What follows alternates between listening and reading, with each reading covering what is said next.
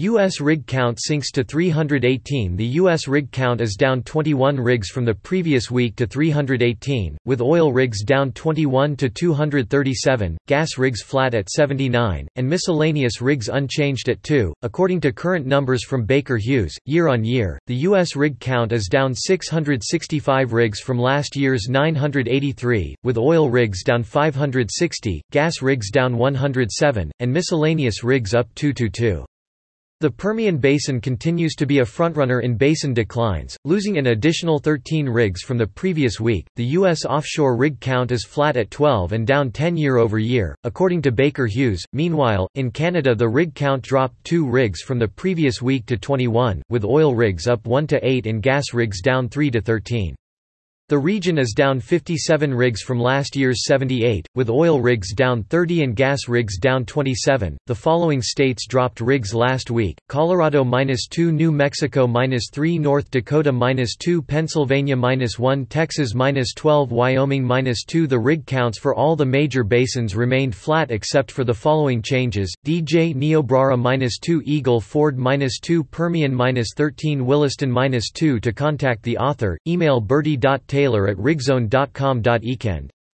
However, no one expects this to be a normal start to summer for gasoline consumption, with prices seemingly steady at over the $30 mark. Will any of the oil sitting offshore in tankers come to market? How will the U.S. react to the Iranian tankers loaded with petroleum products that are headed to Venezuela? Some small, independent producers are drilling vertical wells again.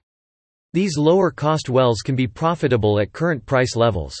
Will this be the new play for the next several months? Tom Curran, Senior Energy Services and Equipment Analyst in Equity Research, B. Riley FBR, Inc. We'll be seeing more evidence of a potentially enduring change engendered by COVID-19 risks. That is a mobility mix shift towards private vehicles, with their controlled interior spaces, at the expense of mass transit, ride-hailing and taxi services for general commuting, and of airlines for leisure travel. Last week Bloomberg reported that, for 3 of China's 5 most populous cities, morning traffic has surpassed 2019 averages while subway usage remains severely depressed. According to its research subsidiary, Bloomberg BNEF, volume on the metro systems of Beijing, Shanghai and Guangzhou is down 53%, 29% and 39%, respectively, from pre-COVID outbreak levels.